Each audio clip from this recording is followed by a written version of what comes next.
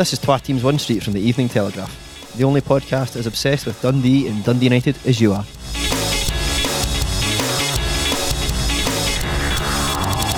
On this episode, after a double at Pittodrie, can Mark McNulty find his way back into the Scotland squad? Dundee are playoff bound, but will it be second or third for the Dark Blues? And the Bear tells a tale of goalkeeping glory.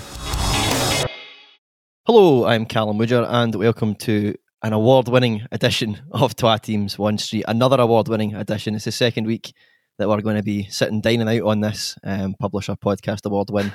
And I'm joined, as ever, by George Cran. Hello, I didn't realise we'd won another award. Is that what you're saying? Yeah, I know. I realised the way that I phrased that sounds like since we did last at the podcast, someone else has decided to give us some kind of trophy, but it's really not the case. Unless you've wrapped up We're just giving ourselves awards now. Yeah, unless you've wrapped up the fantasy football by now, then I don't think there's any other awards in the pipeline. So I've thrown that away, mate. Don't worry about that. And the Bear, Graham Finn's here as well. Yep, hello Callum. We've got one award now, Callum. That's it. The floodgates are open. There'll be flooding our way. Absolutely. And speaking of floods, how's the weather looking, Bear? George is complaining about rain hitting off his conservatory roof in Arrow, but it's looking all right in Dundee.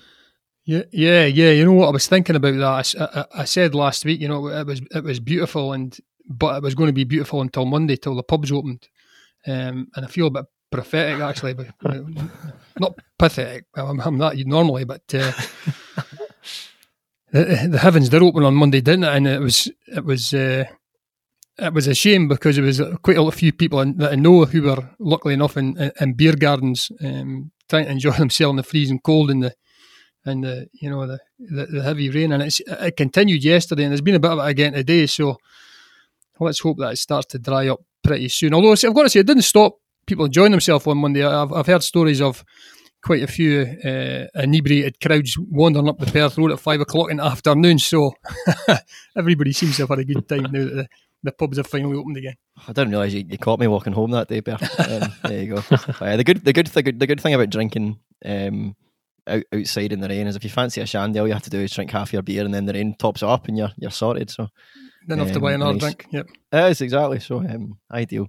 Not a great looking day today here in Dundee on a Wednesday, but it was certainly a beautiful Sunday for Dundee United at Pittodrie. A 3-0 win over Aberdeen saw them into the Scottish Cup semi-finals, the first time they've been at that stage for 6 years. Mark McNulty hitting a double and Ryan Edwards getting the other goal. Bear, a huge result for Dundee United, and for you, the best performance of the season from Mickey Mellon's men?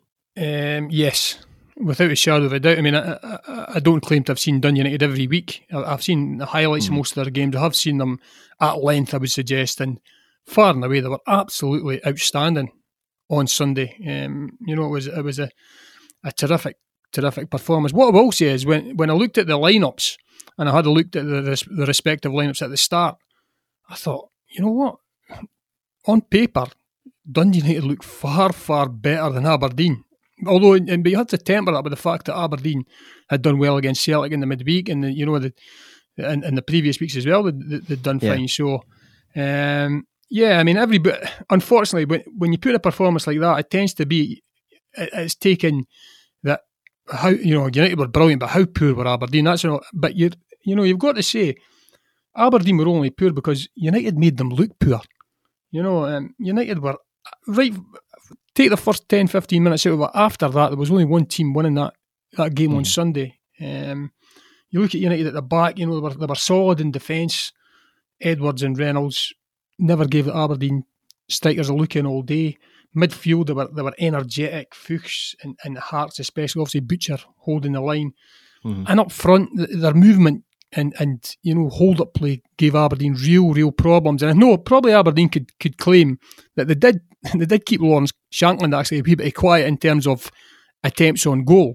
But I mean, you've got others like Nicky Clark bombing around him, and Mark McNulty probably had his best game for Dundee United. United, what a performance it was. It was an absolutely terrific all-round performance. And, you know, 3-0, 4 or 5-0 wouldn't have really done them a disservice on that performance. They were absolutely outstanding. And fair play to Mickey Mellon. You know, he rested quite a few boys for the midweek game, and I noticed that Stephen Glass made a point of that, saying, you know, his team ran out of legs.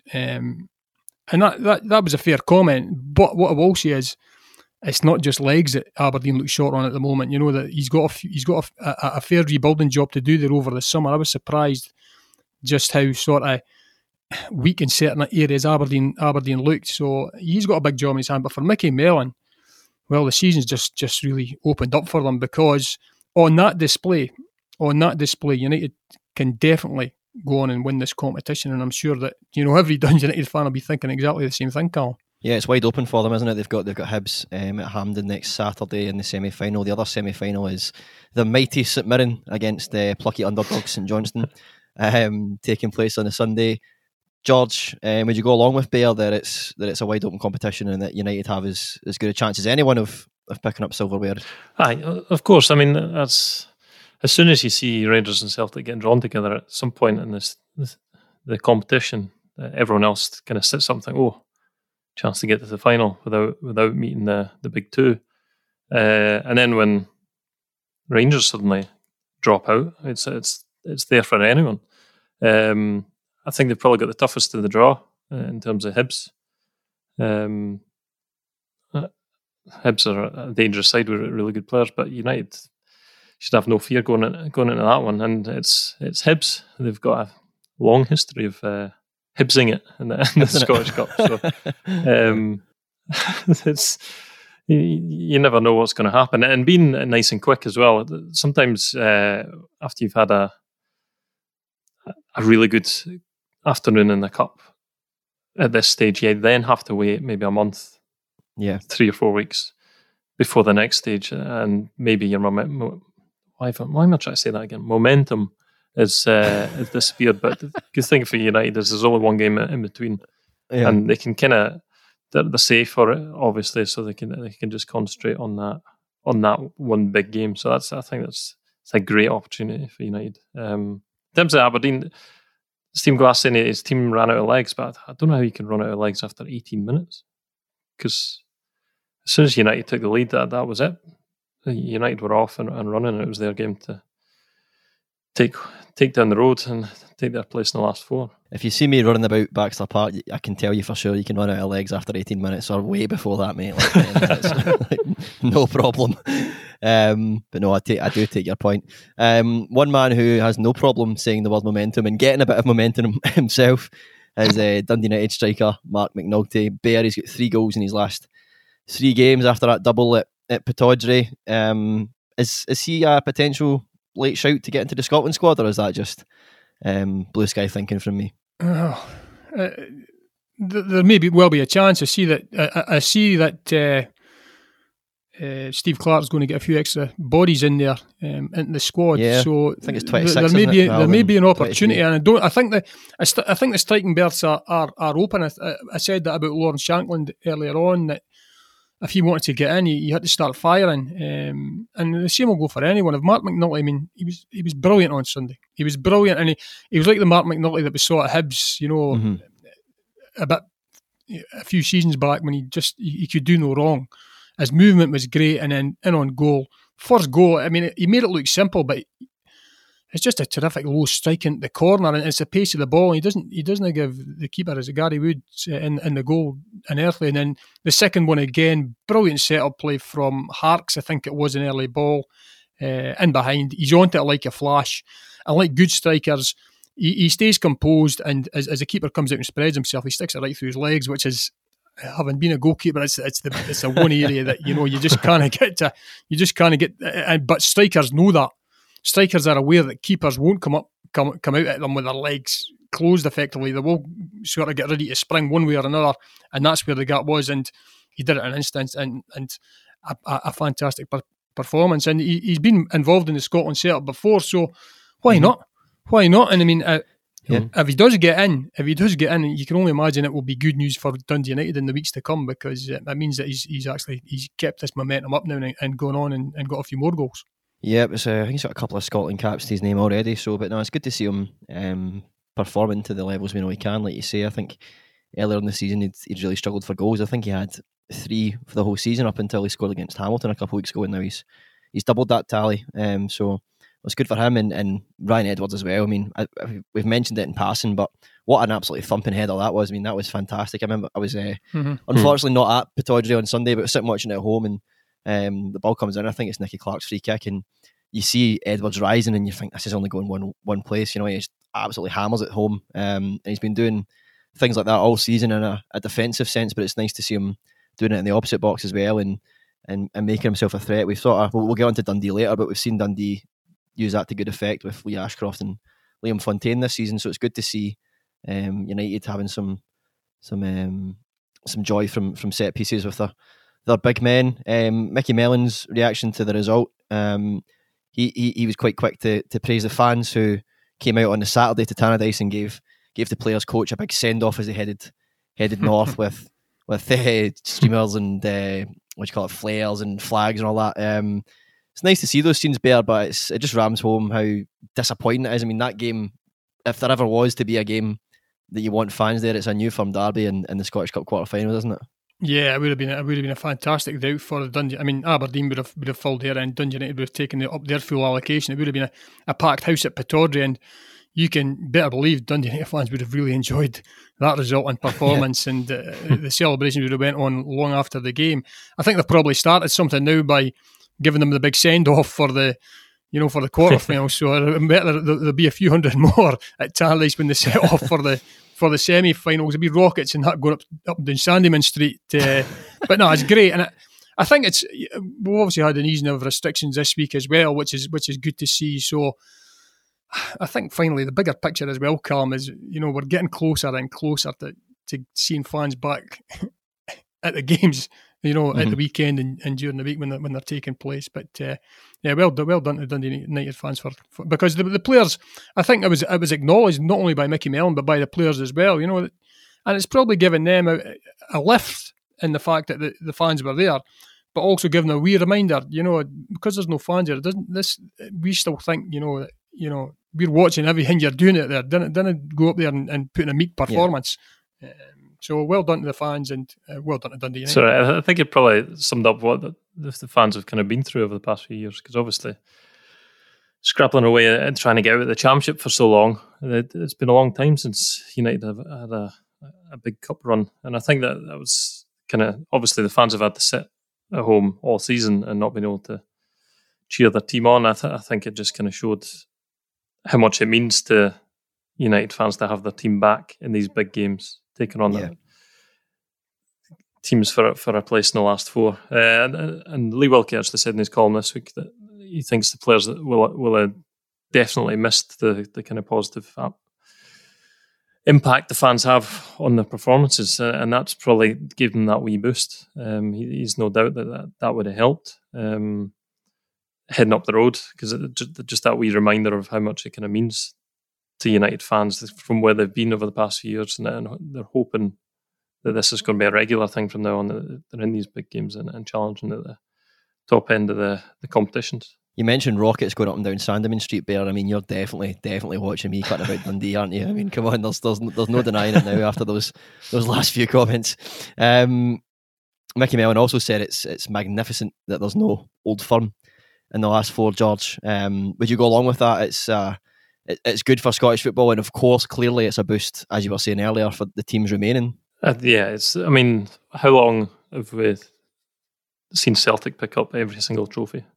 Mm-hmm. It's been a long time. Although now St Johnstone winning the League Cup and in the semi-final of the Scottish, if they go and win it, we're going to have to start wondering if there's any competition in our game.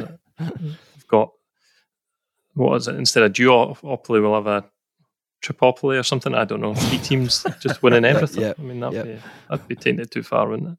Tripopoly, I thought that was the capital of Libya, but there you go. I definitely tripped over whatever that word was I was trying to say.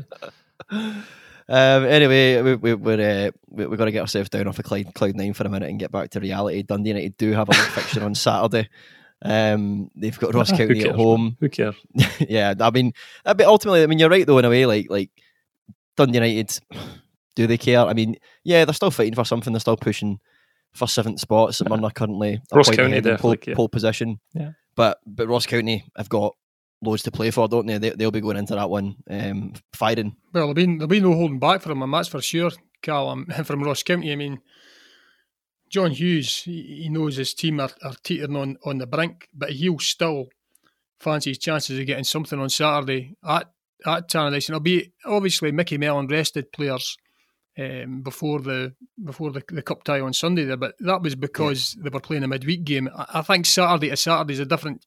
Players have got much more time to recover, and I don't think he'll make the same amount of changes. He may leave one or two out, I don't see him. I don't envisage 7 guys sitting on the bench this weekend.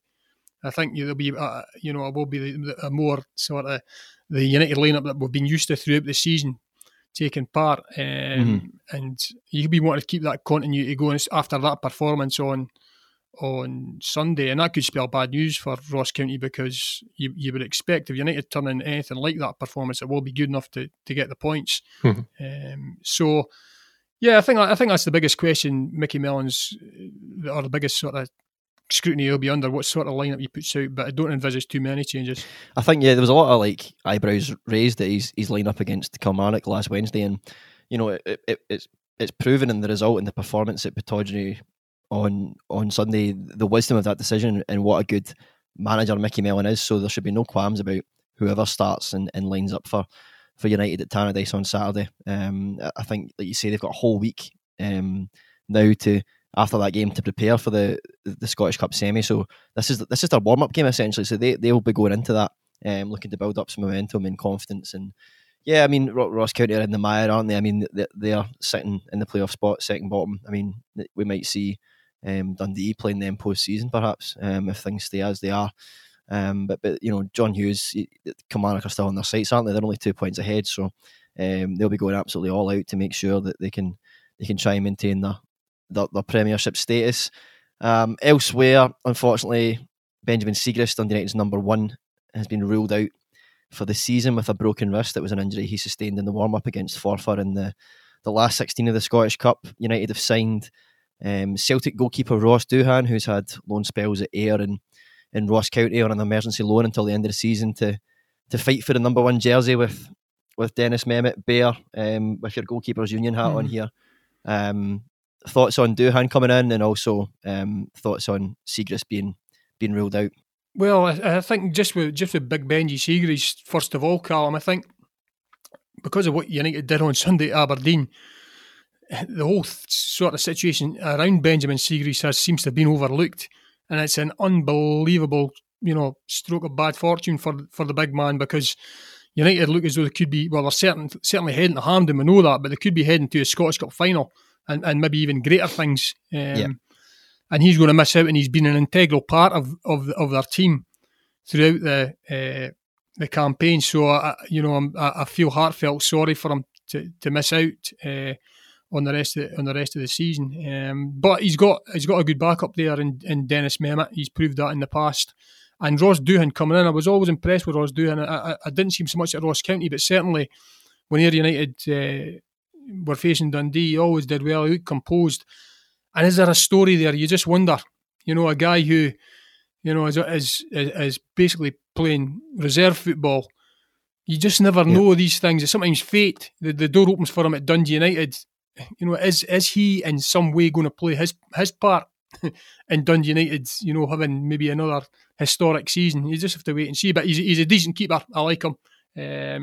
But really, really tragedy for Benjamin Siegrist.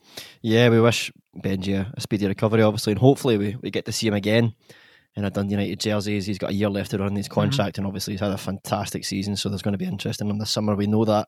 Whether he stays at Tannadice or not remains to be seen, but yeah, I agree with you. Certainly Doohan's a capable replacement, and obviously Dennis has shown what he's all about. Had a very good game against Aberdeen, as much as he wasn't tested so much because Aberdeen were pretty mince, but not 2 good goalkeepers there to see out the season for Dundee United. George, bear made a wee point there, and I forgot to mention it earlier in the show, but there is this carrot of European football hanging in front of Dundee United. If they can make the final and even go on and win it, the winners of the Scottish Cup would get into the playoff round of the Europa League. That's only one stage away from making the group stages of that competition. It's a huge incentive for them. Yeah, it's a wonderful bonus. Obviously, first and foremost, it's about trying to win the Scottish Cup. That's and the kind of European thing. I would say is at the back of the mind after trying to win a cup. But I think there's also if whoever wins the cup, if they then lose that playoff, I think they've got a place in the new conference, the new UEFA Conference League or whatever they've created. So it's certainly going to be European football for whoever wins it. And there's no reason why United can't think it could be them. Obviously, they're going to have to repeat the kind of levels that they showed against Aberdeen if they're going to get the better of Hibs. They've not had a great record against Hibs this season. I think they did quite well at Tannadice earlier in the season, but Hibs have such kind of strong attackers that United will have to be right in their game. The defence will certainly have to be on their game, and hope that the front line can continue that good form from Saturday. And just talking about the Ross County game on Saturday, I agree with Bears. It's a kind of balancing act. It's keeping them. I almost tried to say it there again. It's keeping that run going. Keep the form going of playing well, but obviously not wanting any injuries whatsoever. So it's there's a balancing act that the manager has to play. So I'll be interested to see what team he plays. But I would agree with Bear. I don't think it'll be too far from his top team that will be playing the week after. Yep, one man who is well versed in playing European football for Dundee United is club legend, I suppose, bit of a hero, Brian Welsh. He has recently set up a link with Dundee United through his club, Northern Virginia United. He is the owner and manager of the fourth-tier American team. I spoke to him last week, and it's in our papers this week, with some really interesting ideas about the sharing of players, resources, contacts, and it looks like something that United are going to explore going forward with Northern Virginia as the start of some kind of global feeder network of clubs that they can work with and use. Bear, is this an interesting avenue for us? It's very much sort of a thing of modern football, isn't it? Having these feeder clubs that you work with, but is it a good thing for the city and also for the club to be expanding their horizons like that? Mm-hmm. It'd be a nice wee pre-season trip for yourself or George, Callum. That's what I was thinking.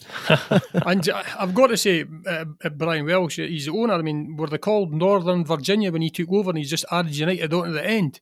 I don't know, actually. This city. I think they've always been called that, you know that, but they've playing Tangerine and Black by any chance? They've actually aligned their badges up to be kind of similar, and there is a wee Tangerine and Black flourish to their kit now, but I think their kit's purple. There's something going on there, so there is something there. Yeah. Again, United have been doing this over the past 18 months or so, and they've been extending their contact network globally in all sorts of things. You know, they've got I mean, I've had obviously links with clubs down south and that, and a few of the younger players have gone down and got a bit of experience. But they've obviously had the guy who was doing a bit of scouting for them as well. So yeah, I mean, you can never have too many contacts. You know, it's a great way, especially in this world that we live in nowadays. And anything that can sort of boost, as well as sort of the player relationship, if you get players going one way or another way, but you're increasing your profile, Callum. And as we all know, in the media industry, that can only be a good thing in the long term. So yeah, interesting and good to see Brian. He's obviously enjoying himself out there. You know, you rightly pointed out that he was a top player for Dundee United and played with a lot of top players in his time at Tannadice. So he also got a friendship there with the club straight away. So yeah, hopefully it bears fruit. Raising your profile. Do you know what the best way to do that is, George? Winning awards. Winning awards is the only way, absolutely, to boost your profile. That is the best possible way. And guess what? We did that. And we'll do it again. Shame is we have no idea what we did to win that award, though. That's the problem. No, I'm still looking for the answers. Yeah, I've got to say, modesty and victory is not what we want. Tell everybody about all the awards you've won and make sure everybody knows about that. That's the way to raise your profile. Okay, moving on. Another team looking to have success before the end of the season is Dundee. Yes, Dundee strengthened their promotion ambitions with a 2-1 win over Raith Rovers at Dens Park on Saturday. That took them to within 1 point of the Kirkcaldy men, who sit second in the championship. There's one game to go. Can Dundee get that crucial second spot, George, and make a push for promotion? Yeah, I think they actually can. I'll have to get the better of my team, obviously, but our season's over. We'll be celebrating Stephen Dobbie Day since it's his last game for the club, which may add a wee bit that Dundee maybe particularly didn't want. I think they would have quite preferred it to be quite a quiet day at Palmerston.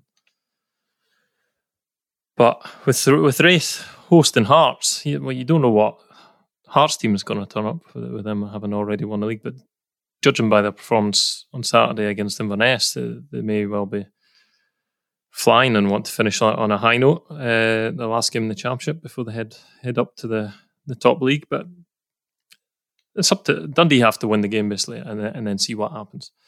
If they win the game, they kind of keep their form going into the playoffs to play Dunfermline if things don't go their way at Starks Park.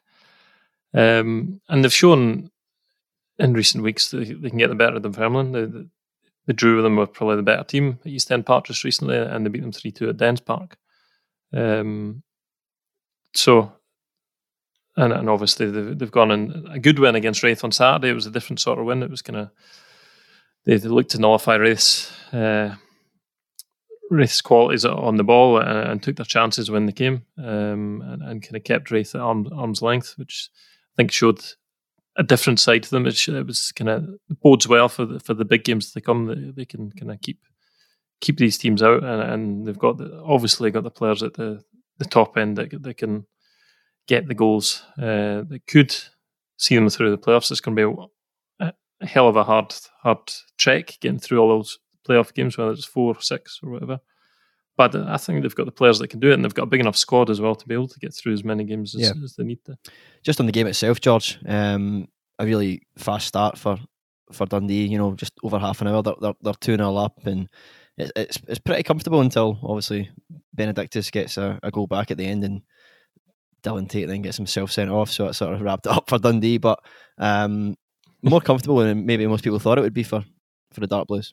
It was a big game because Raith have been very good this season, and obviously beat Dundee the last time they met down the road. It wasn't a game, it wasn't a classic by any means. There wasn't a huge amount of chances, but Dundee took theirs. Obviously, winning the penalty. Cammy Kerr was excellent on Saturday on playing at left back. He created the chance that ended up with the penalty, running down the left flank, playing a 1-2 with Paul McGowan and sending the ball in. Cummings had his shot blocked by Benedictus' arm. But no, I was quite impressed with the way Dundee went about their business, because we've not seen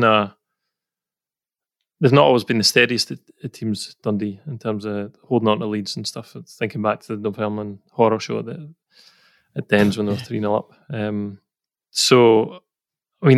It seems like they're starting to get things together just at the right time at both ends. They're maybe not firing as much from open plays as they would like, but they're getting goals from set pieces.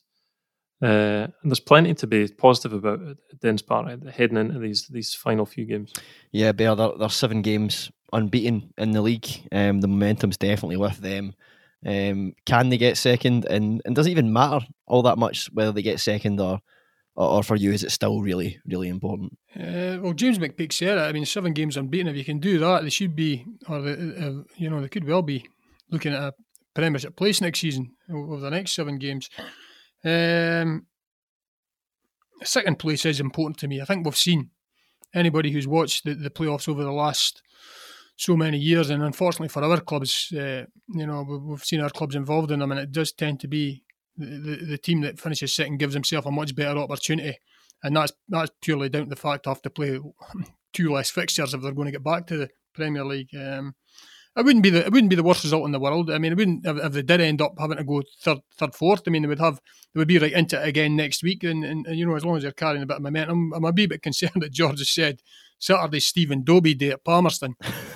Stephen Dobbie got a couple of really big transfers on the back of performances against Dundee, so that's filling me with a fear a wee bit. But Dundee are in good shape. The game on Saturday against Raith was different. George touched on it.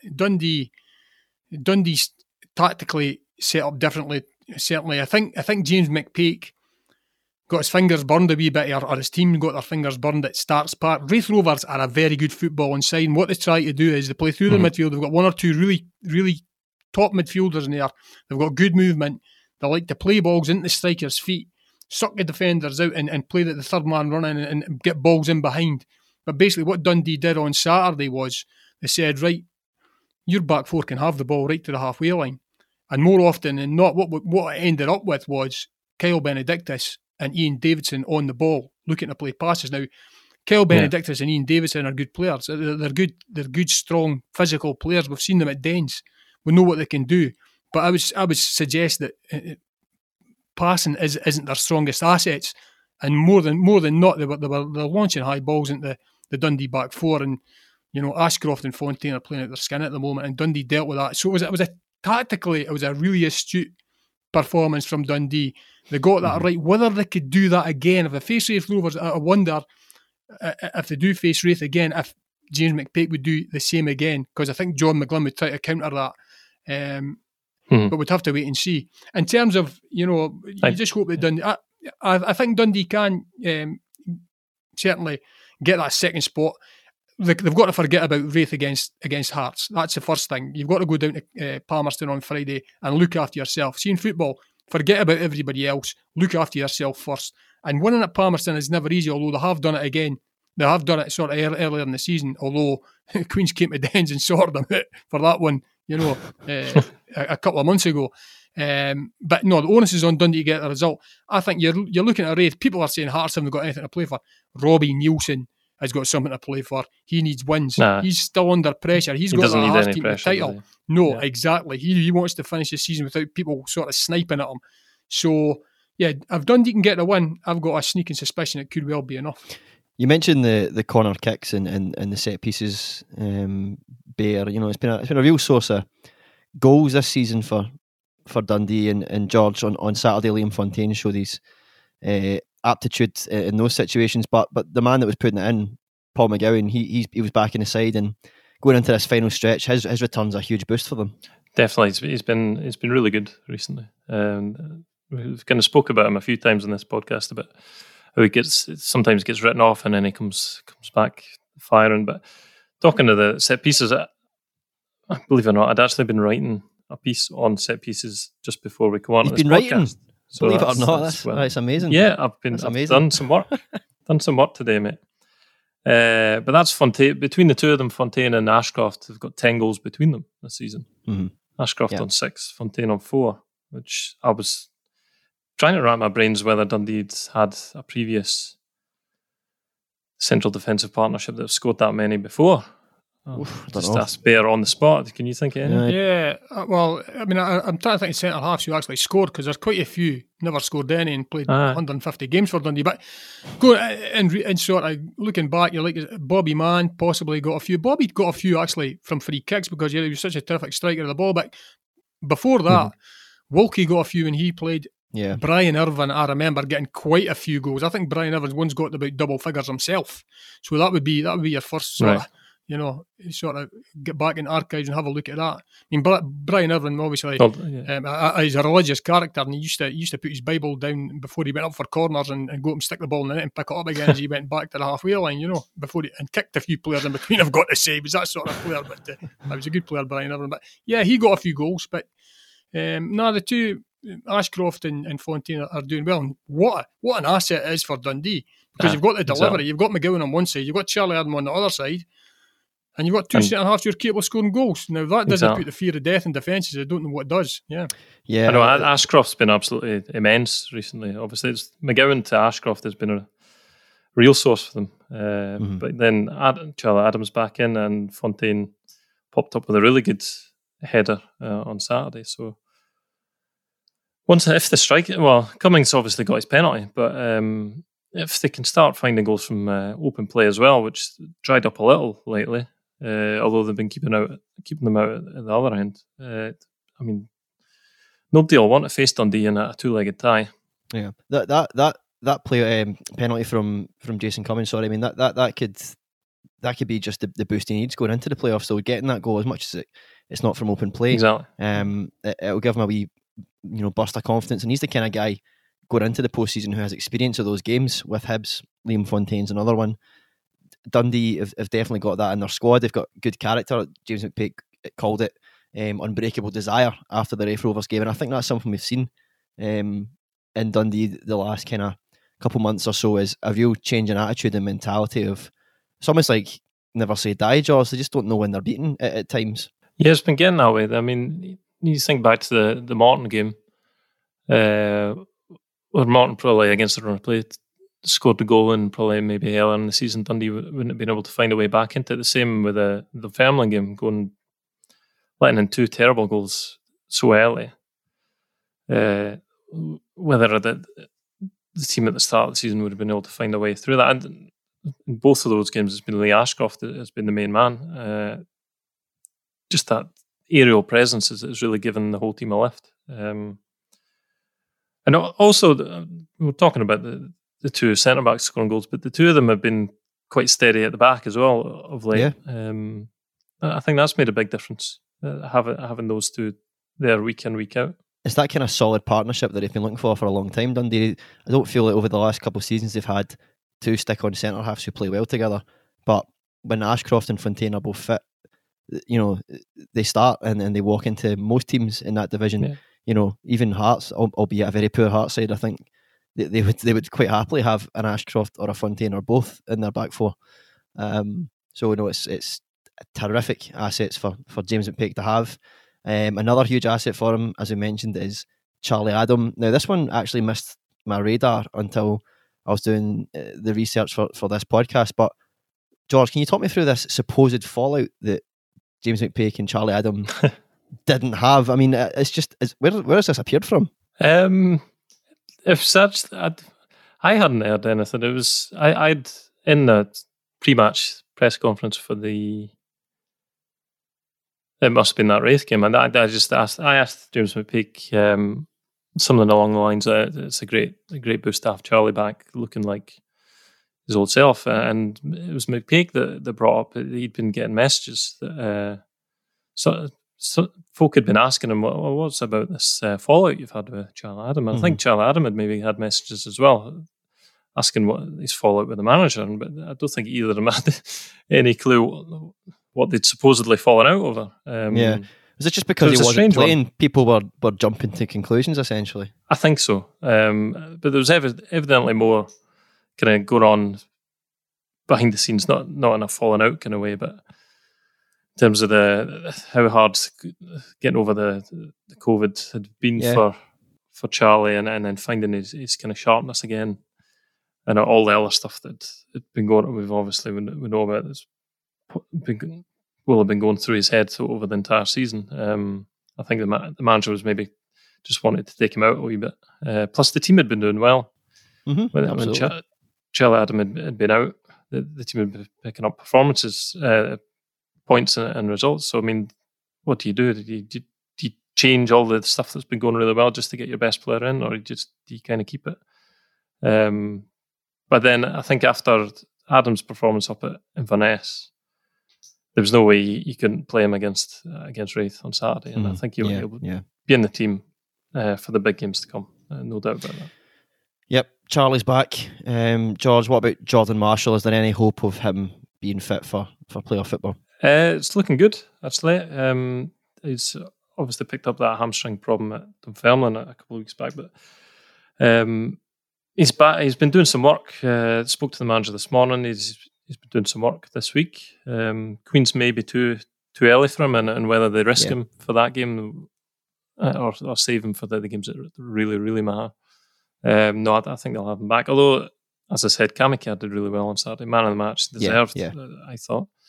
Although there was a bit of dispute apparently in the stand when they tried to decide who was man of the match. But he looks like... Well, obviously, Cammy's contract's up at the end of the season, and I wouldn't normally bracket him with a player who suddenly turns it on when a contract is to be decided or whatever. Yeah. But it adds extra fuel to the fire for him, doesn't it? I mean, it's going to spur him on to put in he's more. a Dundee fan. Yeah. You can't say that at any point he's not given more than 100. Well, given everything he's got for Dundee. It just so happens, I think, it's coincided that he played quite well at Dunfermline, but I think he was really good on Saturday. If he can give more than 100%, he should bottle it and sell it, because that's an amazing attribute to have. No, I almost fell into the trap there, 110%. Another local boy who's been doing well recently is Max Anderson. He's a big talent, we all know that. The young midfielder, you spoke to him this week, George. An exclusive interview. His first kind of proper sit-down interview, so I felt sorry for the lad he had to do it with you. But how did he come across, and do you feel he's ready for Premiership football if Dundee can achieve that?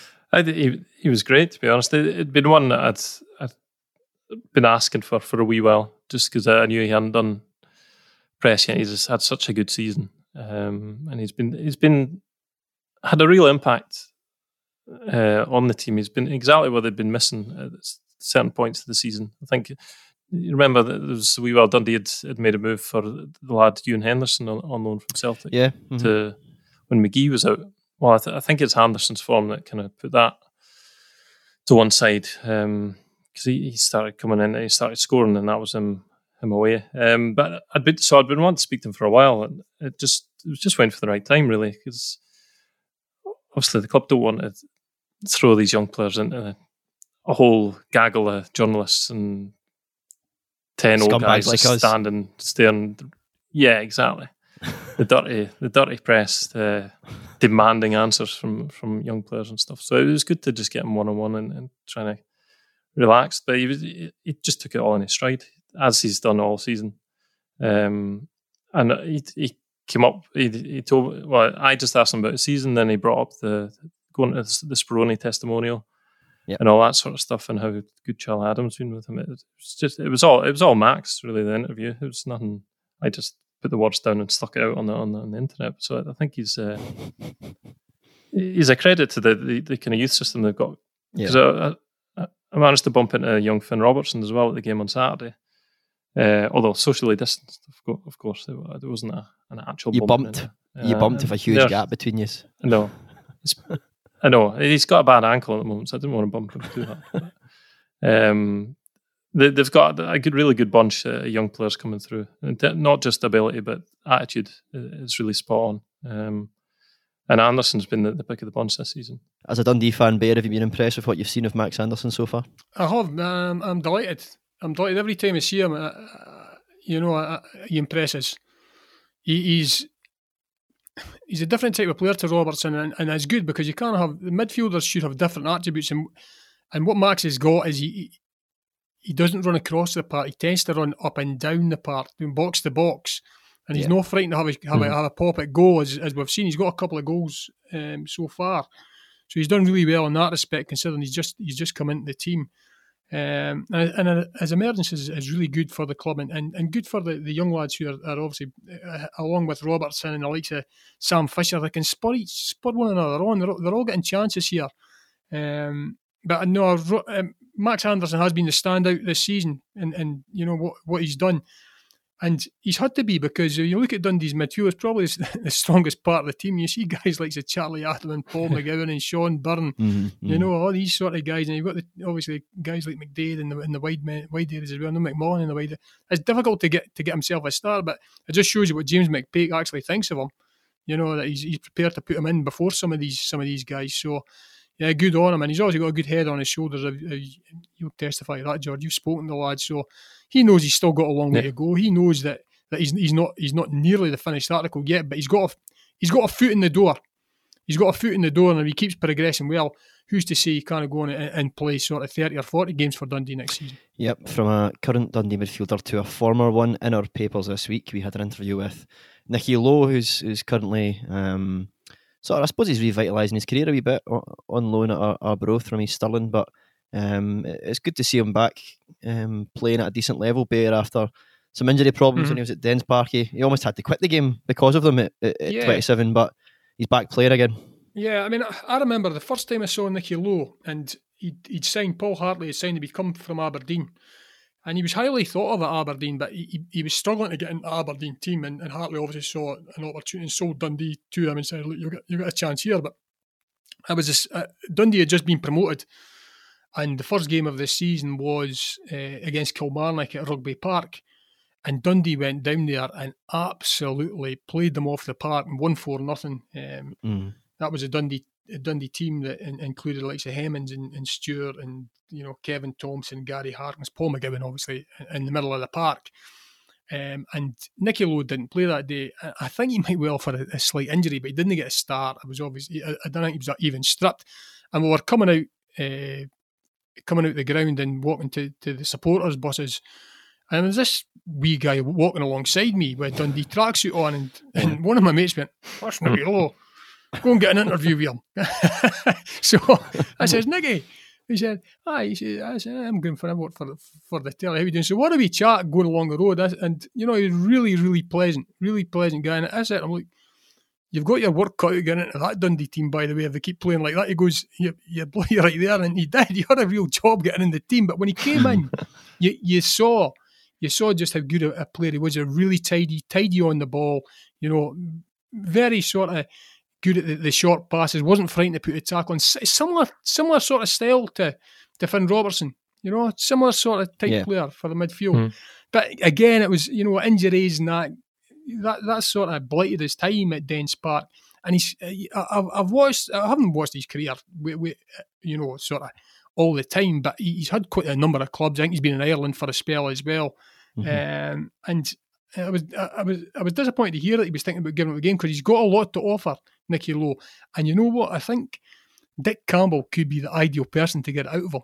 Dick Campbell's that sort of guy, and Arbroath are that sort of club that he could do a real job for them down there. So it was good to see that he changed his tack. He's still quite a young man, 27 I think he is. So yeah, no, he's still got a lot to offer the game. So I'm looking forward to seeing him, playing for Arbroath in the coming seasons. Yep, all the best to Nicky. Hopefully can keep progressing, get maybe what he'd lost through injury back, and show everyone what a good player he is.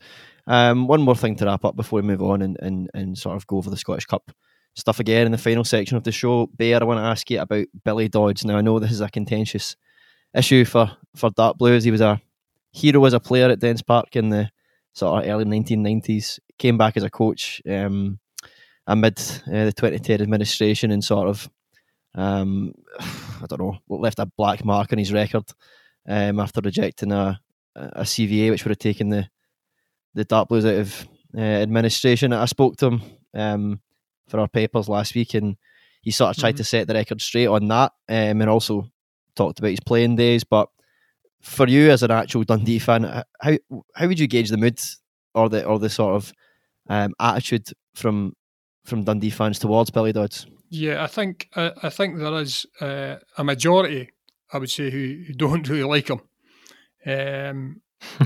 I would. That's been that kindly, I think. Yeah, well, I would say for myself, I'm in the minority in that respect, because I remember when he came to Dens, and he'd been a kid at Chelsea, and he came up the road, and he was terrific. He was like a breath of fresh air for Dundee, and he was for a few seasons. He was the guy we looked at to get goals, and you could see. I mean, Dundee but had been struggling in the first division, trying to get up to the Premier League. But Billy Dodds was a shining light, in that sort of team, and but you always knew he was just a young man. He was always going to attract attention from elsewhere. Now, I know that what's happened in the recent past regarding the administration thing, but before we get to that, I think what irks Dundee fans more than anything, he went across the road, not straight away, but he went across the road to Dundee United, and he played against Dundee and scored quite a few goals against Dundee. And Billy Dodds, I'm one of these. He spoke about that. But what he said was, as much as I scored goals, I never sort of, in his words, I never was one of the boys that gave it all to get up you sort of thing. I think that was his exact words. What I would suggest is Ian, Billy Dodds is like, I'm one of these guys. If you're a striker and score goals, I don't care if it's against your old team. You strike, that's what football's all about. If you get a goal, you celebrate. And I think Billy Dodds did that at that point. He didn't come across. He celebrated with the Dundee United fans. He never ever, was rude to Dundee fans at all. But I think a striker who scores, it doesn't matter. You're entitled to celebrate goals. I enjoy seeing that, and I think that's what sticks in the throat of a lot of Dundee fans. He did so well for United, and in some games it was against Dundee. Unfortunately, when you go to the administration thing, yeah. Now I can see why some Dundee fans are unhappy. He wasn't wanting to sign this CVA to get the sort of the voluntary arrangement. I think it's creditors' voluntary arrangement signed off. But I always think you've got to put yourself in the other person's foot. And Billy Dodds had been promised things at Dens Park. Him and Gordon Chisholm, when they came in as the management team, and they were let down badly. Now I would suggest to anybody who is in a working environment who finds that happen to himself, would you be prepared to, give up what you think you're entitled to for a pittance? Now, I know football's a different business, and it's sometimes treated differently. But try to put yourself in Billy Dodds. It's emotional, isn't it? That's Billy the problem. Dodds thought he had a. Billy Dodds thought Billy Dodds thought he had a contract at Dens, and he did have a contract at Dens, and he was entitled to expect to get that contract paid up. And at the end, he ended up like the vast majority of people who lost their jobs that day with nothing. And obviously Dundee fans, that didn't resonate well with a lot of the Dundee fans. But I would say I know how difficult it is, but put yourself in his shoes. If you never know where your next wage is coming from in football, especially football management, it's no a long-term career for the vast majority of people. You're in work, you're out work, you're in work, you're out work. But in the meantime, the bills have all still got to be paid, Callum. Yeah. So, no. I would just step back for a bit. As a player, I thought he was terrific for Dundee. Yep. No, I think you're right. This never is. I think just to add to that. I think the attitude was maybe shown a couple of years ago when Jim McIntyre was appointed, and obviously he wanted to bring in. Yeah, he spoke about that as well. Billy Dodds is number 2. Yeah, they worked so well together up at Ross County, and I think it showed in the end that they're a team that worked well together in terms of personalities. It seemed to kind of complement each other, and I think Dundee probably missed that. But Dundee's board kind of misread the feeling, I think, of the fans. They thought the fans will put up with it, I guess, if they're going to keep us up. But Dundee fans weren't having it at all, and they ended up not having Billy Dodds in as assistant manager, even though I think he'd been there the first day and was getting his Dundee kit. But, yeah, he said he'd pretty much signed, sealed, and delivered, and he was in his tracksuit going down to the training ground, and then it was like, he was the one that sort of pulled the plug on things to say, do you know what? I can't go through with this if it's going to cause so much tension and so much disharmony for a club that's trying to fight relegation. Yeah, that may well have been the way it ended up, but in the end, it ended up being a kind of big mistake from Dundee and from the club in terms of misreading the feelings of the fans towards Billy Dodds, because obviously we know how that ended that season. Okay, boys, that was a remarkably measured response from both of you. I'm impressed. It's very cheery, wasn't it? It was. It's never. These things are never as simple as one narrative. That the old saying's true. There's two sides to every story. So, it was good to hear from. Let's get Billy Dodds on Billy. The podcast. Yeah, do you know what? Maybe that would. I don't know how many Dundee listeners would get in right enough, but certainly moving on to the next section of the podcast. If you're a Dundee fan and you've not already turned off, I'd turn off now, because we're going to go on and talk a little bit more about the Scottish Cup and Dundee United. Yes, the Scottish Cup last 4. It's a mighty lineup, isn't it? It's Hibs, it's St Johnstone, it's Dundee United, and of course, it's St Mirren. They're all through. Dundee United through pretty cleanly. 3-0 win over Aberdeen. The other games were all penalty shootout wins. Some absolutely amazing scenes at Ibrox with Xander Clark's goal, which was actually tapped home by Chris Kane. But St Johnstone then beating Rangers on penalties. St Mirren and Kelly having a bit of a ding-dong battle, and St Mirren eventually winning that one on penalties. Hibs the same against Motherwell. It's all set up for the Callum Woodger derby in the final. United against St Mirren. It'll be a repeat of 1987. Hoping for the same result. From a Dundee fan's perspective, it's nicely set up for a Hibs St Mirren final, Callum. All right. Okay, so that's what we're looking at. Listen, I know that Dundee fans, we've just suffered a year of lockdown, but if United get to the final and in some shape or form manage to win it, then Dundee fans will be going back into lockdown for a couple of weeks. The curtains will be closed. So we're not going there. But you could throw a tablecloth over. No, not a tablecloth. You can throw a napkin over the teams. Really. I mean, you saw that in the semis, just how tight they were, other than United's walkover against Aberdeen. But I could see the semis going the same way. You wouldn't be surprised to see extra time and penalty kicks in the semi-finals as well, because it just depends what happens on the day, really, doesn't it? I mean, I watched you're a St Mirren fan, Callum, but I watched the game against Kilmarnock, and I've got to say the referee's made I think a bit of a wrong call for the Kilmarnock penalty in extra time, but he certainly made a wrong call for the St Mirren penalty. But it was an opportunity. Come on, definitely evened it up. There was an opportunity to even things up. What I will say is the St Mirren penalty was much more a penalty than the Kilmarnock one was. Yeah. Anyway, carry on. Okay. Two rights don't make a wrong. Okay, right? Or two wrongs don't make a right. Anyway, I think that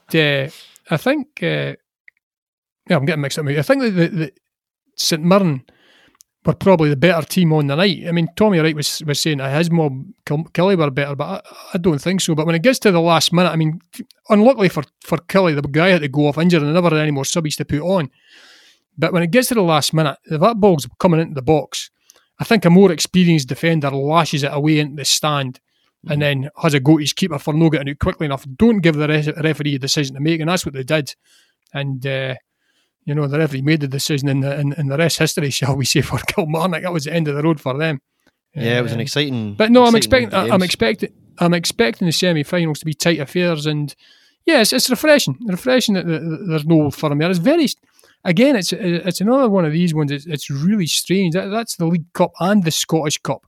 Without a Celtic or a Rangers, especially a Celtic, because they've been in every cup final for the past 4 years almost, sort of thing. So, but it's refreshing, and it's a great opportunity for. Yeah. I mean, any of the teams that are left in, and they'll all be eyeing it the same way. Whoever doesn't, the three teams that don't win it, will go. That's a great opportunity missed. I'll be really disappointed if St Johnstone don't play Xander Clark up top. I'm telling you, St Mirren should be playing Joe Shaughnessy up front as well, because that really turned the game for us on Monday night. He went up and made a huge difference, I have to say. But was that the St Johnstone Rangers game, George? Was that the pick of the bunch for you in terms of the drama of it anyway, and the storyline? It was just bonkers Scottish football at its finest, wasn't it? I guess so. I mean, I don't have Premier Sports, so I didn't watch it. So right, okay. I've watched the other ones that were on the Beeb. But, right, thank you, everyone. Goodbye. I couldn't believe it when I saw it. I could believe it when I saw it on my phone. I wasn't surprised when I saw the score on the phone was 0-0 going into the second half. Extra time, but I was amazed when I looked at the scoreline, 1 each at the end, and the goal scorer was Xander Clark. I thought that the boy who'd done the stats had messed that one up big time. Yeah. Well, it turns out he did, I suppose. I have to feel sorry for poor Chris Keane, because he'll never get remembered for that goal. That's probably the biggest goal he'll ever score. The celebrations were brilliant as well, because everyone's running away with Xander Clark to celebrate, and Chris Kane's behind them like, I scored, and everyone's like, shut it, no you didn't. Xander scored, and everyone's just celebrating with him. No, I know, even though everyone knows he scored, they don't care. It's all about the keeper. Exactly. Spectacularly bad defending from Rangers, it must be said. But, honking. I mean, how do you spot the 6'5" goalie with a massive beard and fluorescent strip? I don't know. Madness. Ever find yourself in the opposition box like that, Bear, in your junior career? Yeah, I did. And I think we mentioned it on the podcast a couple of weeks ago, Carl. I must have forgotten all about it, but it was against Deanfield Swifts. And I scored a late goal, a cup tie, obviously, 3-2 down. Went up for a corner. Never got anywhere near the corner at all. I was being marked. I jumped well under it. The ball went away across to the back post. And actually, I'd gone out for a throw-in, but to the club I was playing for, North End, and I went and sort of started trooping back towards our own goal, and And then I thought, you know what, I'll go back in. This throw might end up in the box. So I started going back into the box, and a long throw was taken, and I'm coming in at the back post, and this ball bounces at the front post, bounces over the top of everyone, and here I find myself sneaking in at the back post thinking, gee peeps, I'm going to wait to get a chance to put this in the net. And lo and behold, it fell at my feet about a yard out at the back post, and I gave it one almighty welly, and it went up, hit the underside of the bar, and came down across the line. And we went through on penalties, believe it or not. So that was my claim to fame. But it wasn't straight from a corner, so there you go. It's a wee bit different from Xander's. And not quite as important as Xander's, I've got to say as well. So well done to him. How he managed to sneak into the Rangers box, I'll never know. But there you go. Yep. Well, that's about all we've got time for this week. But we've got a lot of big games to look forward to this weekend in terms of league action for both City teams, and obviously the Scottish Cup semi-finals coming up next week are huge. So do tune in again next week to hear these three dafties talk all about it. Goodbye. If you like the podcast, we'd be grateful if you tell your pals about it, or even better, leave a review or a simple rating on iTunes or wherever you find your podcasts. All that really helps people find Twa Teams One Street, and that means a lot to us. Don't forget to pick up your copy of The Tilly Monday to Saturday for all the latest from Dens and Tannadice, or go to thetilly.co.uk to find out how you can get the paper delivered right to your door.